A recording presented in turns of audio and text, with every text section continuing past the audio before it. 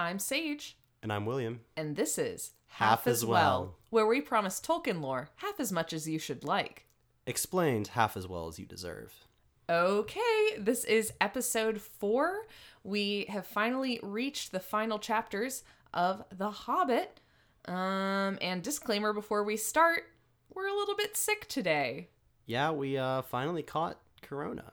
So we're quarantined at home. Quarantined at home. Podcasting. Luckily gives us plenty of time to record and get it out there. But if you hear us sniffling or anything like that, we are a little sick today. Yes, we are. Are you going to be able to do it? Yeah. Okay. You know, we split these books up kind of by quarters. And so this really kind of flew by. Yeah, absolutely.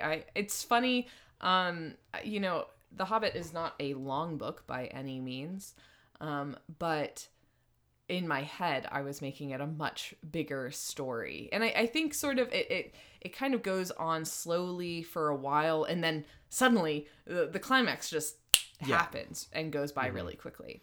Totally. So our first chapter this week was The Gathering of Clouds. This chapter starts off, we get more play with the birds. The thrush is trying to communicate to the dwarves. We last left off with Fire and Water, which, unlike the rest of the novel, takes place completely far away. Totally different perspective. Totally different perspective, not with the Hobbit, Bilbo, or the dwarves he is traveling with. It's the most Hobbitless chapter in The Hobbit. Absolutely. So then we snap right back, and we're talking about birds again. The thrush is there to communicate. He's just running back and forth from Lake Town to the Lonely Mountain with all this info. The real unsung hero of the Truly, book. No one talks about the thrush enough. Yeah. Really. He helps them get in there. He helps Bard find the weak spot. Comes back. Yeah. And the thrush is trying to communicate with the dwarves. And Balin is like, I can't speak thrush. And so the thrush goes off and finds the most elderly and decrepit raven to come and sort of translate the story. And I have a question, because I've read this a lot, and I've actually never known how to pronounce his name, and I know you were listening to the audiobook by Andy Serkis. So how is the raven's name pronounced? Yeah, so in the audiobook read by Andy Serkis, he says rock, which I think is sort of like rock. Oh, that's really neat. I always was thinking like Roak or Roke or something like that. Roak is definitely how I would pronounce it just looking at it, but I think it's supposed to be more like rock. That's really funny. So he brings up Rock, and Rock starts speaking in language, just language that Bilbo can understand. Yeah, and he's supposedly a raven of great size, and he makes me think of like the eagles, but just a raven version, which I think is pretty neat that there's these different giant birds. Absolutely. I think it's really funny how different types of birds are characterized in this section of the book. Bilbo sort of questions Balin's like desire to find a raven as like, didn't you get upset at the ravens that passed us earlier? And he's like, those were crows. And it's just a really cute, I think it fits in really well with the storybook. Yeah, there's all this bird lore, and it almost makes me wish that Radagast was in this story more. I think that would have been cool. But one thing I noted this read round that I just didn't notice in past readings was the fact of how when Thrain was king under the mountain, birds, especially ravens, would bring to him news from throughout the lands, which a lot of the dwarves, their names especially come from Norse mythology. Right. I think like Balin, Thorin, these are all names like from like epic poems of dwarves and stuff. And what this reminds me a lot of, I don't know the exact names of like the ravens and stuff, but is of Odin. Yes, I was just about to say. Odin always had like, 2 ravens on his shoulder that would go, while he was like in his great halls or whatever, they would go into Midgard, the like essentially Middle Earth, the world of mortals, and get news and bring them back to his halls. Yes. And so I just always thought that was really interesting, especially with Thrain's son being Thror, who sounds a lot like Thor. And so with Thrain, I get big Odin vibes. I mean, I personally love both crows and ravens for different reasons. So I just love this bird being in the story. Yeah. So this old raven tells them basically what just happened in Lake Town, and that Smaug is dead. Yeah, which comes as a big shock to them. Yeah, absolutely. They were sitting there like huddling the whole time in fear of him coming back, but it's like, nope, he's dead. And with this, they realize, hey, now that the dragon's gone, we have to defend the mountain from other people. Yeah, like news will spread. Right. So then they send messages to Thorin's cousin, Dane, in the Iron Hills, who is a dwarf of great renown, who has a lot of followers and stuff. And if you kind of remember the dwarves talking about the battle at Moria and like Azog, who killed Thorin's grandfather, in the books, Dane is the one who actually had killed Azog in that battle. He did that when he was a very young dwarf, and so he won a lot of renown through that. So even though Thorin is the heir and Dane is kind of his own line, but still of the line of Durin, yeah, he still seems to have like a lot of his own dwarves that follow him, and he's just a very well-respected dwarf. And already in this section, we're seeing the dragon sickness of the treasure start to take its hold over Thorin. Totally. He's getting cagier. He's a little more abrupt with everyone. So yeah, now that Smaug is gone and the treasure is left unguarded, he's like, I have to find the Arkenstone, which is, the family jewel of his house. Right. Right. And we start to realize that not only is the Arkenstone an important part of the treasure, it is the thing that he is searching for. Yes. He almost cares not for the rest of the treasure. Mm-hmm. Yeah, and this takes us really well into the next chapter, A Thief in the Night, which is all around the Arkenstone. And, like how we talked earlier about Bilbo's guilt about it, and then we're starting to see Thorin's corruption coming to a head where Bilbo's like afraid to reveal to Thorin about this. And then we have all these elves and dwarves now coming, and things are looking very iffy. Tense. Very tense. Yeah, we start this chapter off with the arrival of Bard and the Wood Elves. And they do not have a warm welcome at all. Basically, Thorin has taken the place of Smaug as dragon on the mountain. He's guarding his treasure. He's very threatening to them. And on one hand, I totally understand it, right? He can't find his jewel that he needs. And a bunch of armed people show up suddenly, and they're basically demanding part of the treasure because of the reawakening of Smaug and the desolation he's brought onto Lake Town. Yeah, I mean, it's kind of unfortunate. The dwarves, with their quest here, do hold some responsibility and blame for that. And so I think there's a reasonable expectation of compensation from Bard. Absolutely. Oh my gosh. I think that's reasonable. And I also think it's semi-reasonable that Thorin's like, you didn't come here in peace. You're a literal army. Yeah. Although I will say, like, they assumed the dwarves were dead. Yeah. They weren't going there kind of to like kill the dwarves and absolutely. like steal their treasure in a very malicious way. They were just going to check things out. But and they're being wary, I think, but yeah, there is this sort of like, once they find out that there are people there, it's just a scenario that paranoid minds are not going to do well in. And as soon as they kind of hit that place where Thorin is suspicious of them and they are demanding money, they're at an impasse completely. Like, Thorin absolutely refuses, and then they're like, well, we're gonna have to kind of wait out, see wait what you happens. Out. Yeah, you're under siege now, so. But, Thorin's got this trick up his sleeve, which is his cousin Dane on the way with an army. Yes, which they do not know about yet. Yes. So to give a little bit more context, tying this back into the Silmarillion, one fan debate I see a lot is the Arkenstone one of the 3 Silmarils from the Silmarillion? Specifically, the third Silmaril that is tossed into a gaping chasm of lava and swallowed up by the earth. And then like years later, it is like in Erebor. That's where that chasm was. And there's this huge debate because on the surface level, the Arkenstone seems exactly like a Silmaril. Right. It is this shining jewel that shines with like this white light and takes in light and reflects it back in hues more beautiful than before, which is almost exactly like the Silmarils. However, then there are these other definitive statements in The Hobbit and the Silmarillion that totally refute this. Right. Like the fact that it says the dwarves created and fashioned the Arkenstone. Right. Well, we know from the Silmarillion they were made from the elf Feanor. So automatically there's these things that just do not line up at all. However, I think it's also worth keeping in mind at the time he was also writing these other legends that became the Silmarillion. Right. And at the time, I don't think Tolkien meant for these to be necessarily in the same world. And I've said this before, but he kind of does this self-plagiarization. Yeah.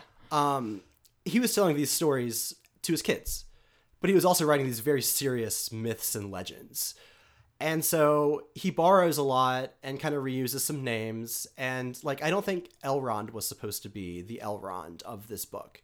At the end of the Silmarillion, at the time when he wrote The Hobbit, Elrond goes on to become the first king of Númenor. So how could he be the Lord of Rivendell if he was also, well, it was a different version of Elrond, just a name that he borrowed. Right. But then later when he wrote The Lord of the Rings, he had to reconcile a lot of these things. Yeah. And so he kind of like cloned Elrond, gave him a twin brother. He became the first king of Númenor, which allowed Elrond to remain the Lord of Rivendell that we know in The Hobbit. Right. So I think it's conceivable that at one point the Arkenstone was a Silmaril, and then he had to definitively end that. Or at the very least, he was self-plagiarizing in a story that it wasn't canon to the other story. Yeah. So I'm going to give a very elvish answer to this debate, and the answer is both yes and no. Yeah. It's like, no, it can't be, but in a sense, yes, it is. Yeah, I think what we can definitely say for sure about whether this is a Silmaril is it comes from the same urge that Tolkien has to like create these beautiful objects that are made by people and then like lusted after. Yes. Yeah, it holds a very similar place as the Ring even and the Silmarils. Yeah, exactly. And so even if it's not literally a Silmaril, it is one in spirit, right, I would say. Absolutely. And even I would say down to there's something that Thorin says in this chapter that is almost exactly like what Feanor says about his Silmarils. For the Arkenstone of my father, he said, is worth more than a river of gold in itself, and to me it is beyond price. That stone of all the treasure I name unto myself, and I will be avenged on anyone who finds it and withholds it. This is almost just basically a shortened version of the Sons of Feanor and their oath. Yeah. I've always found that little tidbit to be pretty interesting, especially in this debate of is the Arkenstone a Silmaril. Right. But yeah, it's definitely treated like one. Right. So seeing this tense situation, Bilbo realizes he's the only one who can possibly break it, which I think is we're seeing this theme continually throughout The Hobbit, where he might not be the most capable or the most strong, but in so many situations, it turns out that he is the only one who can change the outcome. Yeah, through his just like nimbleness and his luck is a major theme that keeps coming up with Bilbo, and his just ingenuity in the moment. Right. He's put in a position where a lot of times, like when the dwarves were captured and he happened to, have the ring on and not be taken, and then he could sneak around the halls. He's the only one that could have helped him out of there. Exactly. And since he already has the Arkenstone, he decides, I'm going to leave in the middle of the night and go talk to the men down there and the elves and try to broker some amount of peace. So he goes and does that. And they are very amenable to his suggestion. They are not trying to starve the dwarves, or start a war. They're not interested at all in any of that. They just sort of want to come to a place of agreement. Yeah, they want their proper due. And not only does Bilbo give them the Arkenstone, but he also informs them that Dane is on his way with his own host of Dwarven warriors. Yeah. And yeah, one thing I really like about how this conflict between them is resolved is that it's through trickery. Mm-hmm. And we talked about how Tolkien had earlier designs on Bilbo being the one to slay Smaug, which would have been a very traditional like hero role. But Bilbo's not a traditional hero. No. He's like, he's kind of more of a trickster character where he solves and beats the bad guy through outwitting them. Right. Or like, and in this sense, Thorin's kind of the bad guy, and Bilbo has now outwitted him and kind of created this little scheme that ultimately will like hopefully prevent war, but then it still kind of does come to like very tense things. But I think this is a smart solution. Yeah, it's the best thing he can do in the situation. Yeah. And he runs into Gandalf. Gandalf is back. Yeah, just when he's needed. Just when he's needed. And then that brings us to the Clouds Burst. Yeah, the Battle of the Five Armies. Yes. So this part's pretty sad, you know, as far as Thorin realizing that he's been betrayed by Bilbo, even if that is for the best of everyone. He sort of Bilbo did what he had to do, but you know, at the cost of his friendship with Thorin, which was just starting to warm up. Yeah. Like, ever since he rescued him from the Elven King, I mean, all the way up to just recently receiving that Mithril shirt. Right. It is really sad that Bilbo then betrays him. Yeah, exactly. So he casts Bilbo out to the men and the elves and promises that he'll give him his gold that he's due eventually, but only after they deal with the rest of what's going on. And it looks like things are about to get really bad.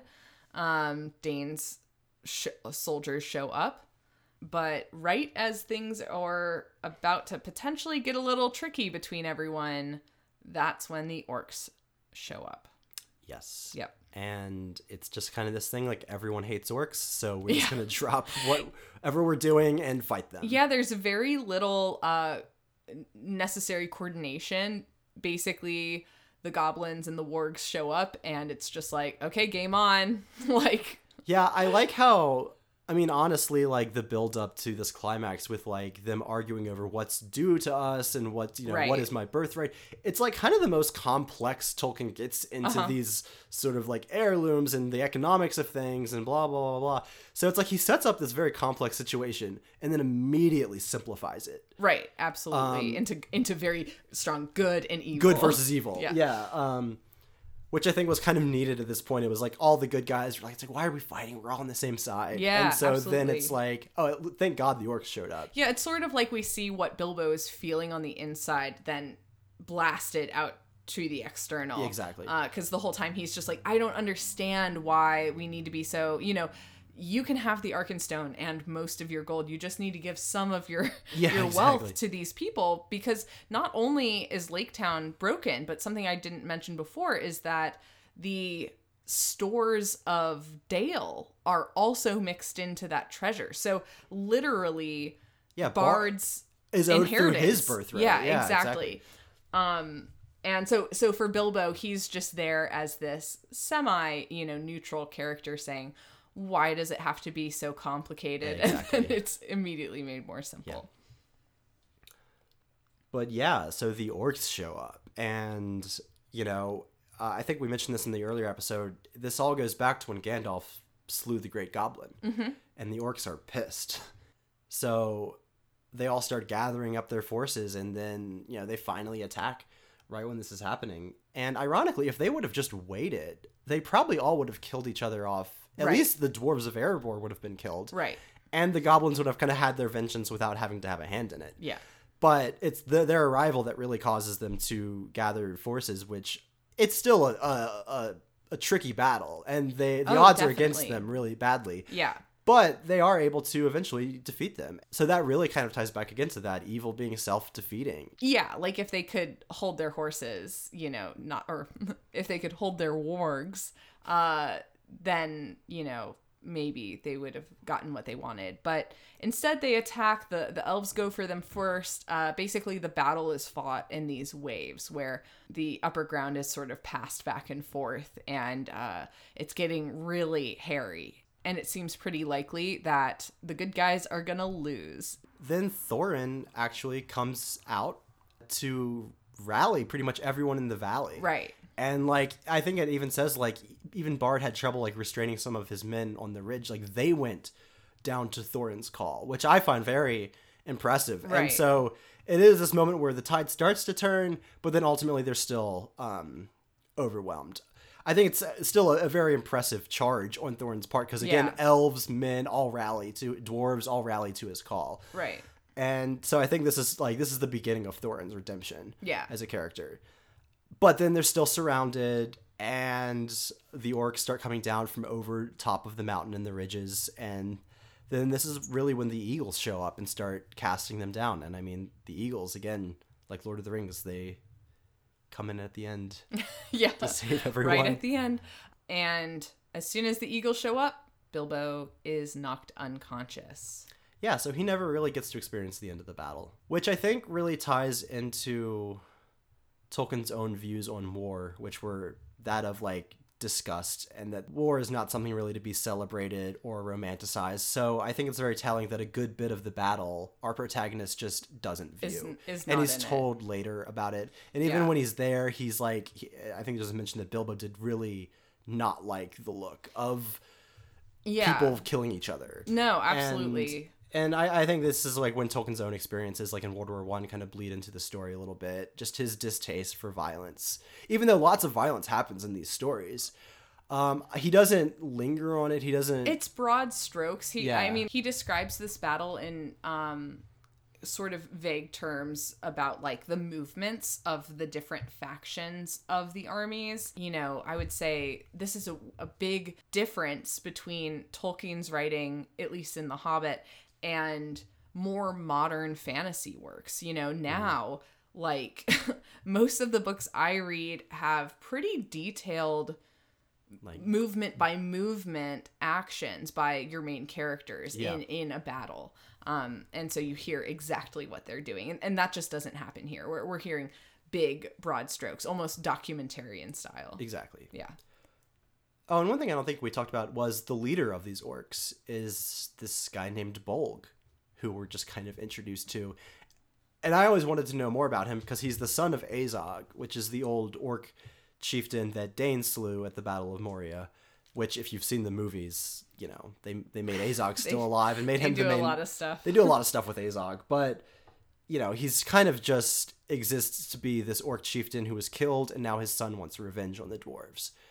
So I always wanted more of Bolg, because I always thought an orc wanting to avenge his father is Right. like probably the most noble motivation we've seen for an orc. Yeah, it's a little different than avenging like the Great Goblin, which is a leader, but just, you know, a familial. And Bolg is definitely a leader, and Azog was, so I don't know exactly how the hierarchy of orcs broke down with them and the Great Goblin. Like, I think the Great Goblin is described as having a huge head. I think Bolg is described as having, or maybe Azog is in the appendices of Lord of the Rings.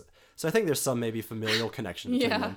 But anyway, like, I've always found that really fascinating, and Bolg is like barely mentioned in this battle, even though he's the leader. Yeah. I kind of almost wish there was more about him. He was more of like the real villain after Smaug. But yeah, then this leads us to the next chapter where Bilbo wakes up and he finds out what happened with Bolg and the rest of the armies and stuff. And speaking of sort of the violence, the first thing he notices when he wakes up is that he's just surrounded by dead goblins. Yeah. Yeah. There's not a living goblin around him. So this is where he finds out that Thorin is pretty injured at this point. Yeah, he finds out that there was this last big stand around Thorin, who was with Bolg's bodyguard, and then Beorn shows up by himself, and he's like grown to like this vast size, and he just like totally fucks everybody up and crushes Bolg. Yeah, I found something interesting about just it's so swiftly carried out that Bolg is killed. Yeah. Basically, Beorn shows up and he crushes Bolg. Bolg's introduced. Beorn shows up. Bolg's dead. Yeah. But yeah, and then Beorn carries Thorin's body out of the fight. Now, after the battle, Bilbo has found out that Thorin has requested his presence, as he is not in great shape. You know, this is pretty sad, given their last sad scene together, where Thorin has disowned Bilbo, basically. Yeah. And this is him sort of admitting his fault before he dies and sharing his respects with Bilbo. And I think something he says in the scene really struck me, and I like it a lot. If more of us valued food and cheer and song above hoarded gold, it would be a merrier world. I'm really glad that you used that quote, because if you didn't, I was going to. Yeah. I think it's one of the quintessential Tolkien quotes. I put that up there with, like, not all those who wander are lost. Yeah. And like, I wish this didn't happen in my time. So do all who live to see such times, but that is not for them to decide. I love that quote, and I think that really just gets to the heart of not just this story, but all of his stories. Again, they all revolve around the 3 Silmarils, the Arkenstone, the One Ring, and this possessive and greed that follows with it. Right. And the evil that follows that. And again, the reason the hobbits are such strong heroes is because they value food and cheer, and they're not greedy people. Yeah, I really appreciate just the concept of that, and it. I don't know how you can write a character learning a virtuous lesson better than having it be their last words before they say goodbye to the world. Yeah. So I definitely think that is the moral of this story that we are here. And I really like Thorin. I think people talk about Tolkien being all his characters being black and white, but I think along with someone like Boromir, or even Boromir's father, Denethor, Thorin is one of these gray characters that is throughout most of the book pretty, morally just and respectable. And he's kind of one of the first of the dwarves that warms up to Bilbo. Mm-hmm.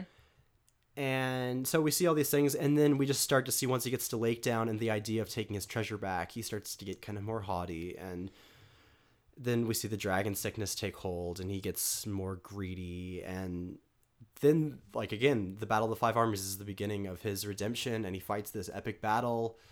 He doesn't kill Bolg, but he, was in that battle, and then he has this, very touching moment with Bilbo, and I don't know, it takes you on such a range throughout this journey with Bilbo that I just really appreciate the moral complexity of Thorin. Mm-hmm. He's a guy that really wants to honor his family and his birthright. He's felt very wronged his whole life. And so when he's kind of in the midst of coming into his own, he kind of gets way too possessive of his birthright. But you kind of can't blame him almost, even if it is some of the dragon evil working on him. So I really like that he had a good ending. It reminds me a lot of Boromir's ending. He dies, but he dies a heroic death. Right. He's redeemed at the end, even Aragorn says he was not conquered at the end. Right. And that's how I feel about this scene a lot. And I just, it's cool. Yeah. Good character. Yeah. And so after that, Bilbo starts making the trip back home. Yep, there and back again. Yep, absolutely. So he travels back. They stop by Beorn's place and also Rivendell. Yeah. On the way home. I like how they celebrate Yule. Yeah. At Beorn's with all the neighboring woodmen, mm-hmm. and it's Beorn seems like a very standoffish guy, but it seems like after the goblins of the Misty Mountains have been defeated, now everyone's celebrating. Right. And they're like, Beorn's party at my house. Which is really weird considering how standoffish he was. Yeah. And basically it's just a pleasant journey back. I think Bilbo's pretty tired at this point. He's pretty over it. Even the Took side of him is tired. and the Baggins side is winning out more and more. And I think, day. In a similar way that we see Frodo kind of being emotionally scarred from his journeys, I do think Bilbo, the Battle of the Five Armies, left its mark on him. And now that it's over, the dwarves have their stuff, he just wants to be home and away from violence and all that. And yeah. And he's only taken, he doesn't take his full amount of treasure. He takes a chest of silver and a chest of gold. And he has his mithril shirt. Does he have anything other than that? I can't remember. He has Sting. He has Sting. And his hood and cloak that he took. Yeah, but pretty modest winnings. Yeah, very modest. After Beorn's, they go to Rivendell then. There's a few things I noticed. Bilbo talks about how he got all caught up to date on what Gandalf was all up to. Right. They say that he was at a council of wizards, and then they drove the necromancer off. And they said that hopefully that area of Mirkwood will have peace. But Elrond seems to kind of have doubts. He says, but I wonder if we will ever truly be free of him. He says, I think many an age will pass before I think we're truly free of him, which is, it's not really true. They're going to deal with him in a few decades. Right. But he has no way of knowing that right now. Because they don't know that Bilbo's ring is Sauron's. So, there's a little foreboding there to the future, but all in all, Bilbo's screw this, I want to go home. Yeah. And then they come home. And he finds that everyone thinks he's dead because he's been gone for over a year. And they're now kind of ransacking his place, and his belongings are up for auction. The Sackville Bagginses are at it again, trying to get his hobbit hole. And yeah, it seems like everyone wants Bag End. Yeah, it's a nice place. Yeah.